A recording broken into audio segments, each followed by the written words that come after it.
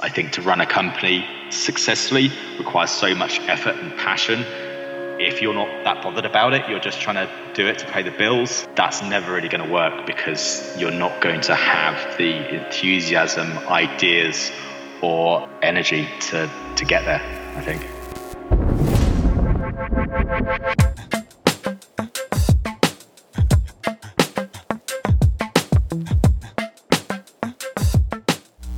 Hey, it's Andy here from Video Talks. If you're here for the first time, please subscribe and we can keep you updated with new episodes. I wanted to just give this interview a little intro. I actually recorded this interview with Tom Box, the MD of British animation company Blue Zoo, a while back, actually a couple of years ago. And I didn't really feel ready to concentrate on releasing a podcast. So I put this interview on the virtual shelf, and it's only now that I feel like it's the right time. In this interview, Tom talks about everything from growing a business, hiring the right staff, keeping that staff motivated, keeping himself motivated, producing great work. There's loads of gold nuggets in there for anyone, even if you're not into animation, just about running a business. There's great insight, and you can really see why their company has been so successful. So without any further ado, here is the interview with Tom Box. Run VT. I'm thrilled to introduce my guest today, Tom Box from Blue Zoo. Are you ready to talk video, Tom? I'm ready as ever. Nice one. Tom is one of the founders and managing director of the hugely successful animation studio Blue Zoo. Since Tom and two of his uni friends formed the company back in 2000, they've made millions of adults and children smile with their amazing TV shows on the BBC. They've won BAFTAs for original shows, and in 2018 opened a brand new online democratic community course for animators to learn their techniques of 3D animation called Anim Dojo. So Tom, I've given our audience a brief overview of your background. Could you expand a bit and just give us a bit more about what you do and who you are? Sure. Well, first of all, thank you for having me on your podcast. Very excited to be part of it. To give a bit of a background to myself, going all the way back, I always used to love animating in my bedroom when I was kind of about 9 or 10 years old, and I wanted to be like a stop motion animator. And then my dad bought home a BBC Micro one day, and I kind of fell in love with programming and being able to kind of create programs from scratch on it. And then I kind of really kind of started doing lots more of that technical side. And then when actually my brother was picking his university courses, he's 2 years older than me, and I realized then, looking through his kind of university prospectuses, you could actually do a degree in computer animation, and the two kind of worlds of animation and computers could collide, which I hadn't really appreciated much before that. So I basically picked my A-levels to go to Bournemouth University, which was one of the only universities in the UK which had a degree in computer animation. So I went to Bournemouth and had a fantastic time there. And then in our final year, a few of us in our final year decided to set a studio up. So we got together, borrowed some money from a friend of a friend, and set up shop in central London. And it was quite fortunate that this was back in 2000, and it was just when it became possible to do good kind of broadcast quality computer animation on home PCs. And it was also just before Freeview launched. So it's a very good window of opportunity, because there was a big demand for low cost animated content. And it was possible to do it on low cost PCs without having to have millions of pounds to buy expensive silicon graphics workstations that you would have needed a few years before. So it was a great time. So we set up And luckily, our very first project was for a new Freeview channel, which was CBeebies. And that set us down the path of creating content for children's TV. And since then, we've kind of like grown and grown and made our own content and grown the studio from the few of us to about 120 or so it is now, to one of the biggest and most well-known animation studios in the UK. Well, it's an amazing story, and you've had an amazing success along the way. So congratulations on that. Cheers. And interesting that you talk about the background, your background being tech originally, and the realization that, animation and tech could come together. Yeah. It's quite a fascinating concept. What sort of year was that? I'd actually, with a few friends, set up a software company when I was about 16, I think. And that was for doing internet software. So that was kind of like pre.com. So that was a little bit early to jump on that wave. But we tinkered with that for a bit. And then that's before university. So then when I went to university, I really kind of embraced the mixing visual creatives with programming, and that was really kind of where it all stemmed from. So it was mid 90s really. That's amazing. So you were actually an entrepreneur very early in your life as well. Yeah, well, my dad ran an architect's practice, and so I'd grown up watching him kind of come home from work and then just working on the kind of the business strategy and always looking at the books and stuff like that. So I'd always grown up assuming people kind of have their own companies. So that's really where it stemmed from, I think. Oh, that's great. So Tom, this podcast is called Video Talks. So please, could you give our audience an insight of how moving image is working for you and your business? I think one of the best things about animation is that it starts with a complete blank canvas, where versus if you're just doing filming with a camera, you've always got to use what exists. Where with animation, it allows you to be, as creative as your mind is. And that allows you to explain concepts very easily, or it allows you to go places that budgets might not be able to afford. So it's this complete creative flexibility that allows communication in its purest form. And that's what's, I think, so advantageous for going down more of an animated route if compared to all other options. Yeah, I suppose in animation, anything's possible, and that's the beauty of it. Yeah, totally. And that's what's really exciting about being involved, especially from the first step when you're pitching for projects. It's a really exciting time to be because there's very few restrictions, so you can go anywhere. And then for a creative, that's what you want. You don't want to be too limited. You also need some guidance, but you want to be able to try and make every project different in some way. Okay, moving on from what moving image can do for you, to the hurdles and the obstacles that you may have come across in your career so far. What have been the main issues that you've had to deal with? From the main issue that we had to deal with from when we started the studio from scratch is that we started it whilst we're in our final year at university, and most companies kind of grow out of other companies, and with that they borrow their workflows and methods and techniques, which are sometimes just the way it's done. And we kind of started from scratch, which was a bit of a double-edged sword because we had no experience, no clients, no contacts. So we had to kind of like wing it the entire time.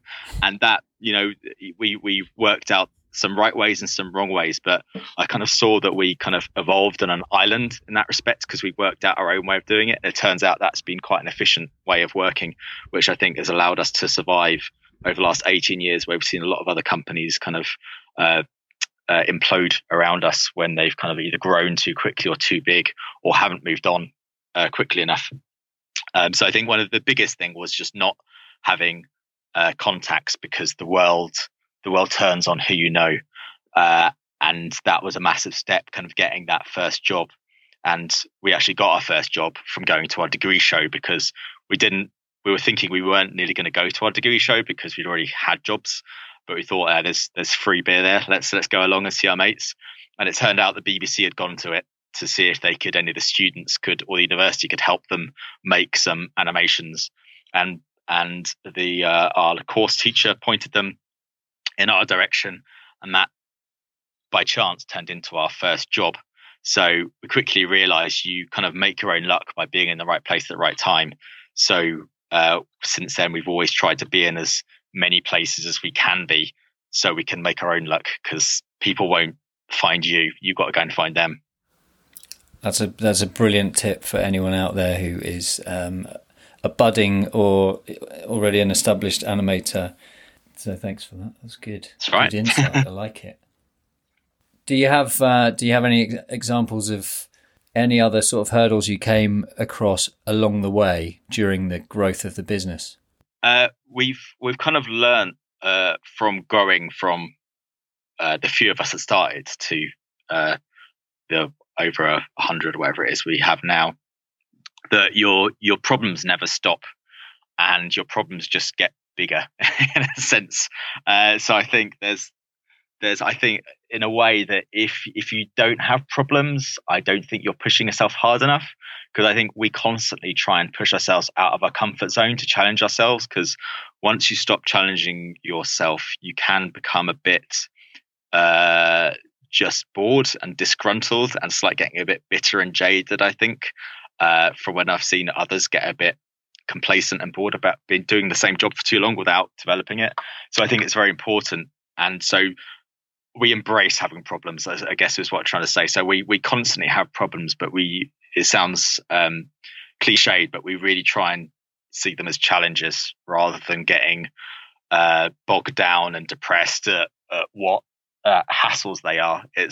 We always try and see what opportunities we can make out of them, whether it's like a key member of kind of staff leaving. We'll see how we can use that as an opportunity to reshape a team or give someone else opportunity that they were struggling to get otherwise. Or if it's a case of, you've lost a pitch, you can try and learn from why you lost the pitch, and try and learn from that mistake to make sure that you can make yourself better from it, because getting better involves failure. So embrace it. Fail forward, as people say. Exactly, yeah. So, Tom, what did you want to be or do when you were growing up? Originally, I wanted to be, I think, a cameraman, because I was always obsessed with video and making video. And I don't know why, as a cameraman, I wanted to be. I come from quite a creative family. Both my parents are architects, and come from quite a creative families as well. So I've always been around kind of drawing lots as growing up. My dad's always kind of been painting at home in spare time. So I always kind of grew up in a creative environment. So then I watched, used to watch all the stop motion animations on TV, things like Postman Pat and stuff. And I used to love the tactile craft that those sets had. And I used to build kind of sets like that in my bedroom out of paper mache and clay, and made my own stop motion animations with plasticine characters.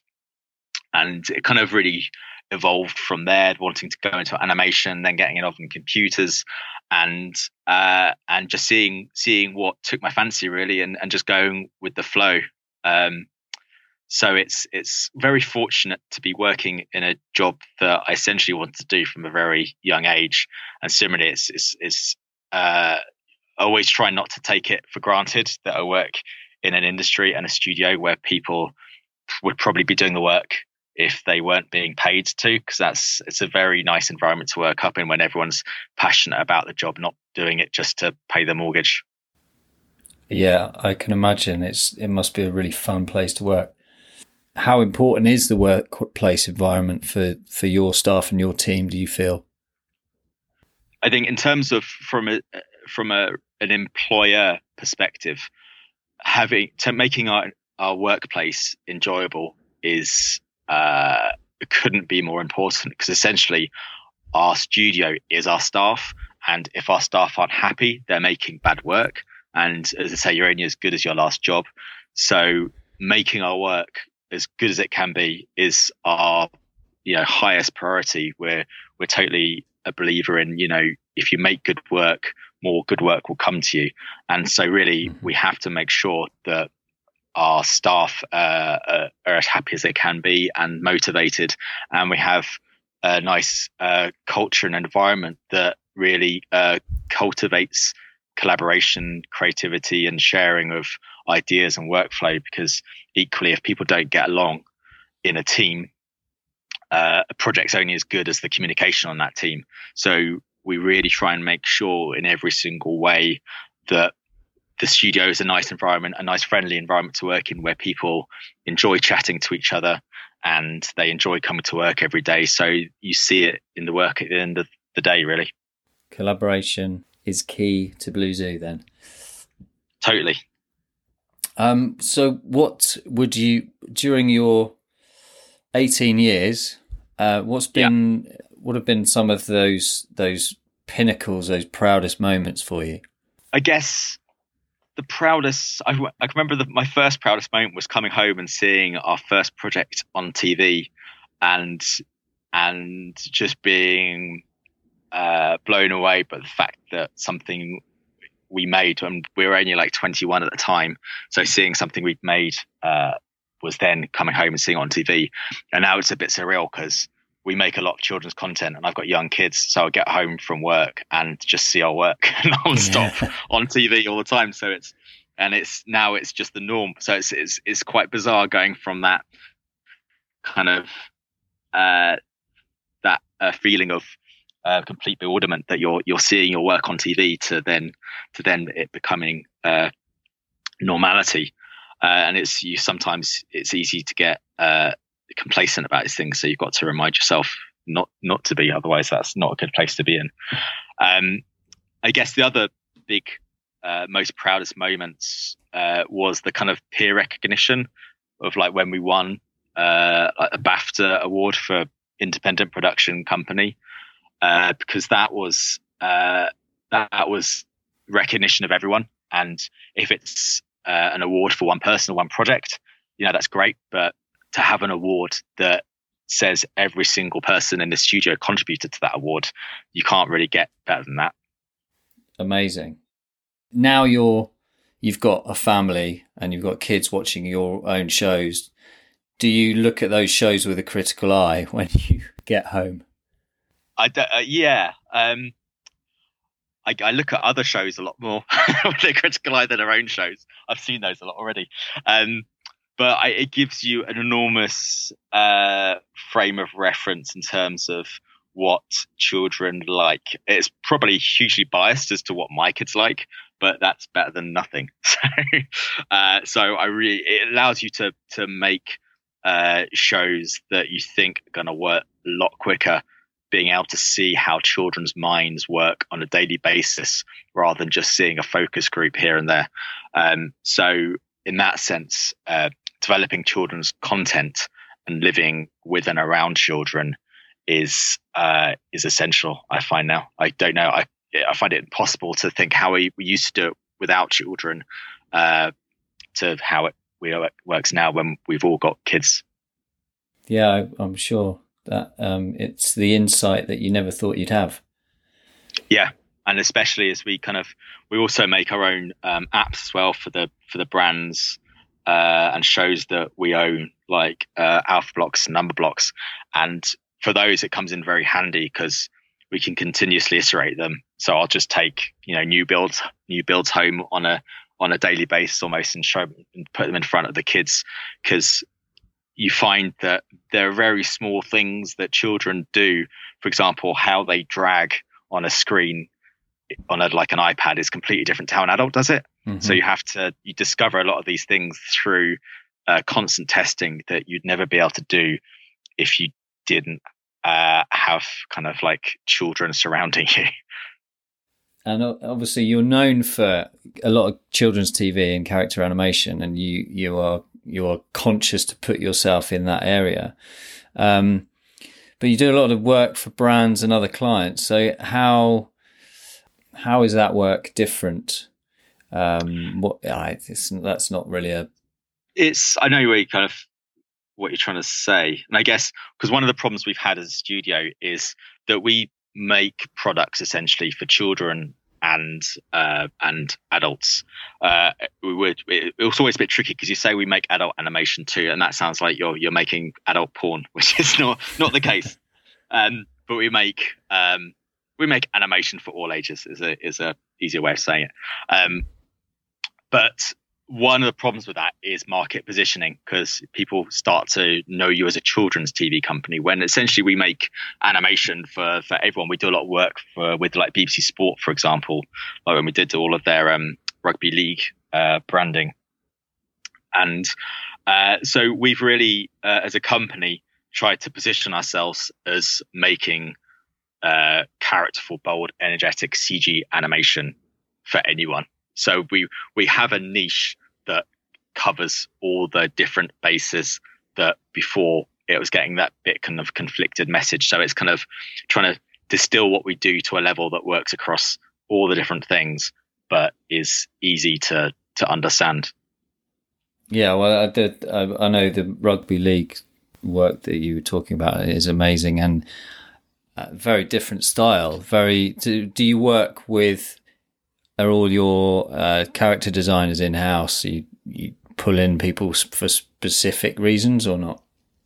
We love collaboration, and we don't want to, and have tried very hard not to have a house style, because from a business perspective, it's very dangerous to have a house style because trends come and go very quickly. Mm-hmm. And if you've got a style that becomes a bit passé and a bit last year, then the phones stop ringing very quickly. So we've always tried to have a very flexible approach to styles. And also we don't want to do the same style again and again, because that would just become a bit monotonous and really is the opposite of what creativity is about. So we've always try to push our in-house artists to come up with different styles, to challenge them and push them out of their comfort zone. But also we do collaborate with our illustrators, because I think bringing in fresh ideas is very healthy for teams. So it's really a bit of a mixture of the two. But ultimately, we always try and do something a little bit different for every single project that comes along, because it works well for us. It keeps our staff motivated, and it works well for our client that we're not giving them the same thing we've just given for another brand the week before. Brilliant.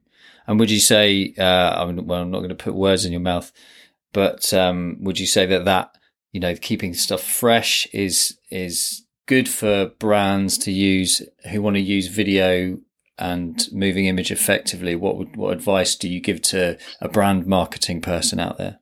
I think the main thing, I think one big problem people have is they get fixated on a style before they consider what budget they've got. So they're saying, I want this Pixar style animation, but I've only got $5,000 or something like that. And it's like, that's never going to really work. So it's about trying to work with your client and with their budget to really try and work out what's best for their purpose really, and trying to really focus on what the problem is they're trying to solve rather than what style they subjectively like. So there is a lot of problem solving, and that's part of the joy of the job is trying to come up with those problem solvers and working with the client rather than trying to fight for the client to say, no, I think it should be like this, because that's just going to end up in a car crash that no one's happy with. So it's really trying to work with them to kind of work backwards from their budget and what problem they're trying to solve to come up with an elegant solution that everyone's excited about. It's brilliant. Of all your creations, what's the closest to your heart? That's a good question. It's very true. It's a bit like asking what your favorite child is, isn't it? It's all of our projects are so different. So I've got different favorites for different reasons. I'm very fond of animation we made years ago that actually ended up mostly getting banned from TV, which was called Stitch Up Showdown, which was, I think we made it about 10 years ago. And it was a mixture of sock puppets fighting with a mixture of kind of Pokemon and kind of Itchy and Scratchy all thrown together. And we made it for TV. And in the end, half the episodes were banned for violence. So kind of quite a proud achievement of having a children's TV show band. Can people still find that online somewhere, hidden away? I'm sure if you search Stitch Up Showdown, you probably won't find the band episodes. Because we made one where the characters finds his friends and then throws them into a wood chipper, and all the stuffing gets thrown into the air, and the sock puppet then eats the stuffing and then vomits his friend onto the screen. I'll be searching. Apparently, the broadcast didn't like the idea of children trying to throw each other into wood chippers, so never made it to air. Everything's just gone too PC, isn't it? Yeah, well, it's funny rules because we did another show where it's part of the same series, and we had there was one character trying to hammer a new leg onto his friend with a hammer, and the client was said, "Oh no, you can't do that because it's repeatable, and children can find a hammer at home and try and do that on their little brother or sister." And we kind of said, "Oh, so what should we change it to?" And they said, "Oh, a chainsaw, because children can't use chainsaws." So brilliant. We'll change it to a chainsaw instead. Works for us. That's not bad. Strange rules. Very odd. Yeah, you don't know when that kind of behaviour is going to be coming out later in life, though. Yeah. Okay, so the business of video we're sort of touching on. Is there? Would you say, from a business perspective, there would be a formula for a successful business? I mean, you said earlier about keeping, not having a house style within your area, keeping things fresh. Is that? I think the in terms of the secret of a successful business, I think is not chasing profit, not trying to work out what is a profitable idea first, because I think that you can smell that a mile off when people are just starting a business to make a quick buck. And successful businesses, ideas that people have obsessed over, but in a focused way, and really made something that is kind of like beautiful and people want, rather than approaching it from the other end of, I need to make some money. How can I make some money? Because that just results in trying to think of things that you're not necessarily bothered about. And I think to run a company successfully requires so much effort and passion. If you're not that bothered about it, you're just trying to do it to pay the bills, that's never really going to work, because you're not going to have the enthusiasm, ideas, or energy to get there, I think. I totally know where you're coming from there. What about risk? So within that, would you encourage people to take risks in their business? I think you have to take risks. Otherwise, you'd never leave your house. And I think it's similar in businesses, that you always have to take calculated risks. And it's up to you to gauge what that level of risk is you're happy to take. Because there's recklessness, and then there's educated risk taking to push your studio forward. Because if you don't take risks, you'll never really develop or push yourself or push yourself out of your comfort zone, and you'll never grow or chance upon new ideas, which is all of what business is about, really. Good advice, really good advice. It's a crowded market out there. What makes Blue Zoo stand out from the competition? I think, for one, we're very fortunate. We started 18 years ago when there wasn't many animation studios, and now there are thousands because of the access to the technology. So one is our reputation, and that's something I never take for granted, because it's taken 18 years to build and it could be ruined overnight. So we're very precious about our reputation. And in terms of what makes us unique, it's really that progressive forward thinking. Partly it's due to our kind of culture of, for example, our shorts program, where we make a few short films a year, and then we have a initiative in our studio where we put a pitch out and ask everyone in our studio to pitch into that idea. And then they'll present their ideas to the whole studio, and then everyone in our studio gets to vote on which one gets made. And then that will go into production the next day with the person whose idea it was directing it. And that has been quite a game changer for our studio, because not that many animation studios make their own short films. And there's not that much funding in the UK for short films these days. So that releasing a lot of short films really gives us a lot of kind of exposure and gives people awareness of our culture and how we really value creativity and staff. Because one of the downsides of making a lot of children's TV is that you can seem to be a bit of a kind of factory churning out endless amounts of animation every year.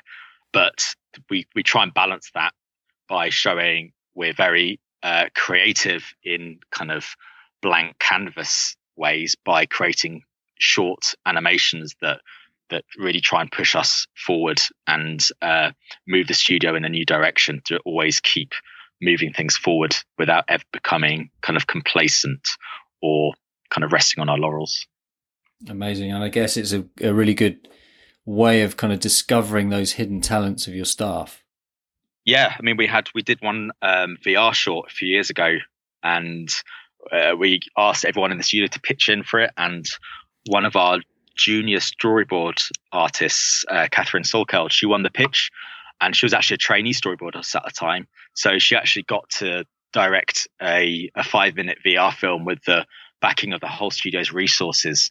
And I think that shows you're giving your staff a lot of trust and respect, which I think is very important, to not treat your staff like children at school, and to treat everyone like adults, and because that's why you've employed them at the end of the day. So I think there's a two-way trust there that's very important to remember. That's a great anecdote as well. Okay, so this is the scrub forward round. So this is a quick fire round. Okay. This one is, so first question, video nasty. What's the worst habit you see people practice in animation? Obsession, not letting something go and moving on. VR, AR, or mixed R? AR, because VR has very limited access, and AR is on every single smartphone. So for me, there's no point in making something if not many people can see it. What techniques and software would you advise people starting out in animation to check out? There's so much free software out there. If you're an animator, just download Blender and then give it a go. The worst thing to do is just put it off by wondering what software to use. Just get started, and you could easily switch. Get a Wacom and Photoshop or something. Yeah, anything. Just get started and get experimenting. And it's not about the software or tools. It's about you and the creativity and the practice and time you put into it. Okay, so play, pause, stop. One thing you always do, one thing you sometimes do, one thing you should never do. One thing I always do is every morning in my journal, plan my day ahead and work out what I've got to get done. Otherwise, I don't get anything done. Sometimes I don't look at other people's work enough, which I'm always gutted to do, because as a creative, it's all about getting inspiration, and I don't have enough time to watch other people's work, and I always want to. And what should you or people never do? Never be negative. Always find a positive. The world's too negative as it is, and I think it's lazy. There's easy ways to find positivity in most things, not all things, but I always find that say something positive or don't bother saying it. Attitude of gratitude, right? And as the Americans would say. Okay. Exactly, yeah. Do you have one secret animation tip? Watch lots of bad animation as well as good animation, and always try and work out how you would have made it better, because there's only one route to being very good, and that's being able to critique your own work. And it's very hard to do that sometimes when you're very close to it. So the more you can practice at working out how to fix other people's projects, the better you can get your own job. Good tip. And what's next for animation in general? In general, I think technically we're in quite exciting times of the renders getting faster and faster. Because when I was at university, used to have to wait hours and hours just to see one image, and now it's getting faster and faster with more real-time rendering, and that's very exciting because it allows you to create much faster iteration of ideas and get to much higher quality results and see what ideas look like quicker, and that's good for everyone. So that's really exciting at the moment of how quickly technology is changing, of allowing you to get to where you want to be quicker.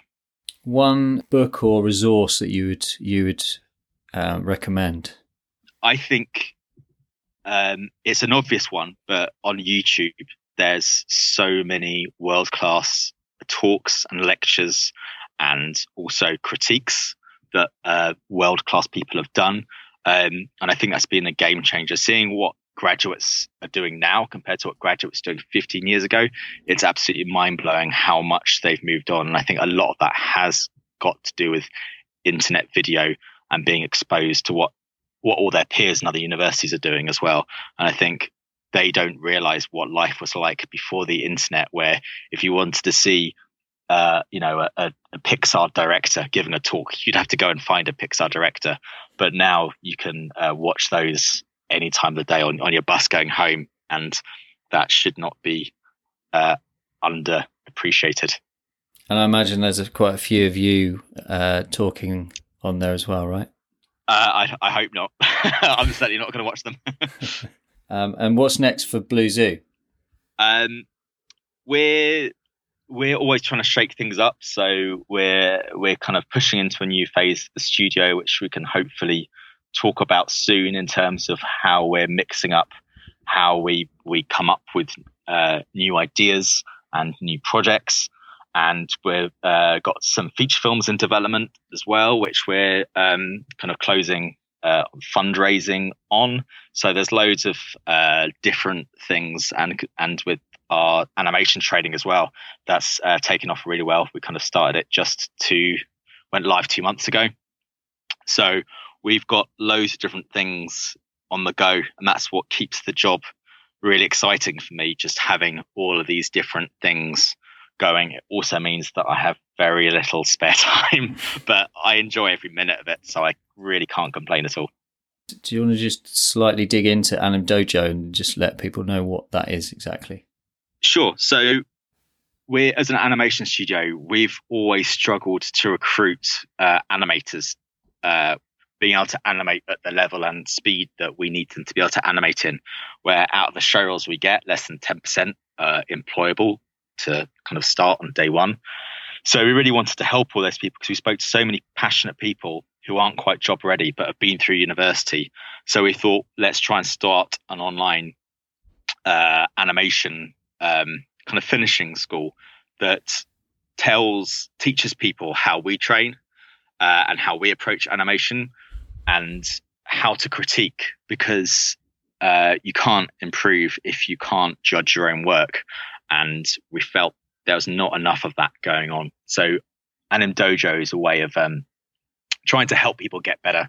And we tried to take kind of a Netflix approach to it, where we can charge a very low amount, but make it very scalable to help a lot of people, rather than just helping a few people that we could fit into our studio. Oh, it's amazing. It's an amazing resource. And if anyone is out there who needs something like that, then this is revolutionary, innovative, and really reasonable, right?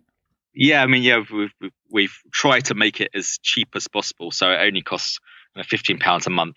So people can fit it in. If someone's juggling 2 jobs, they can just do it for a few hours a week. Because it's really trying to instill that practice makes perfect, and there's no shortcuts. So trying to help those people who don't have much time, if it's like a single parent or whatever, we really wanted to try and be inclusive and really help the diversity in our studio in that respect, by trying to make it as cheap and flexible to fit around any person's kind of like hours they can squeeze a bit of practice and learning in. Did you flex your tech muscles doing this project? I did. So I coded a lot of the website myself, because I haven't haven't done it for years, and I miss doing programming. So it's to make it affordable. Actually, it's just myself and Vader, one of our animation directors. So he does all the materials and live streaming workouts, and I look after the tech side and build the website and do all things technical. So it's been fun for me to do that side of it, but also it's meant that we've been able to save a lot of costs by not hiring programmers to build a whole interactive learning platform.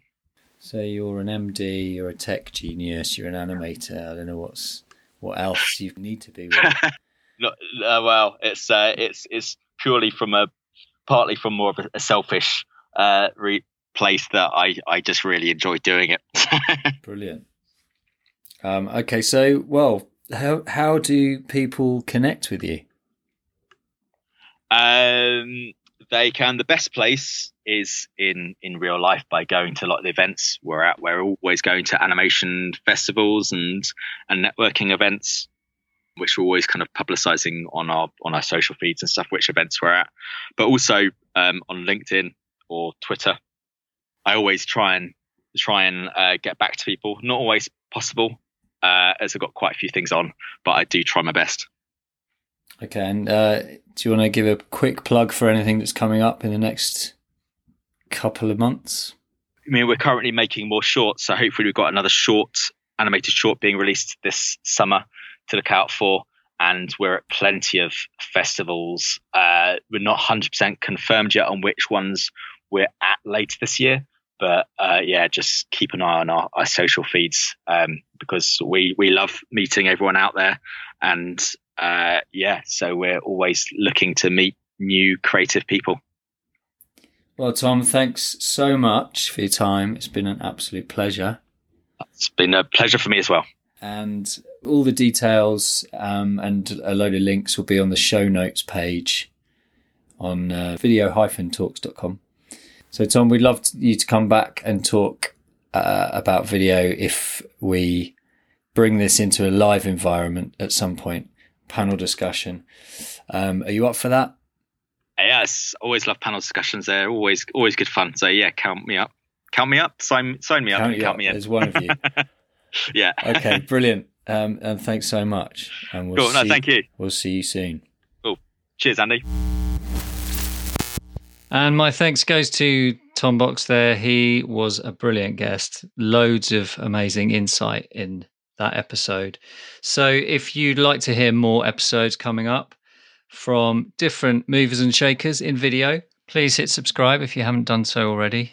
You can also check out the show notes on videotalks.co or video-talks.com, as I mentioned. You'll also find links to my other podcast, which is called Square One. That's SCWAIR number 1.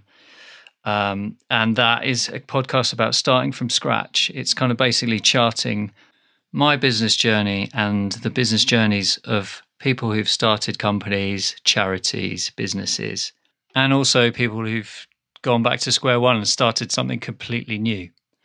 But in the meantime, thanks for listening, and I'll see you on the next Video Talks.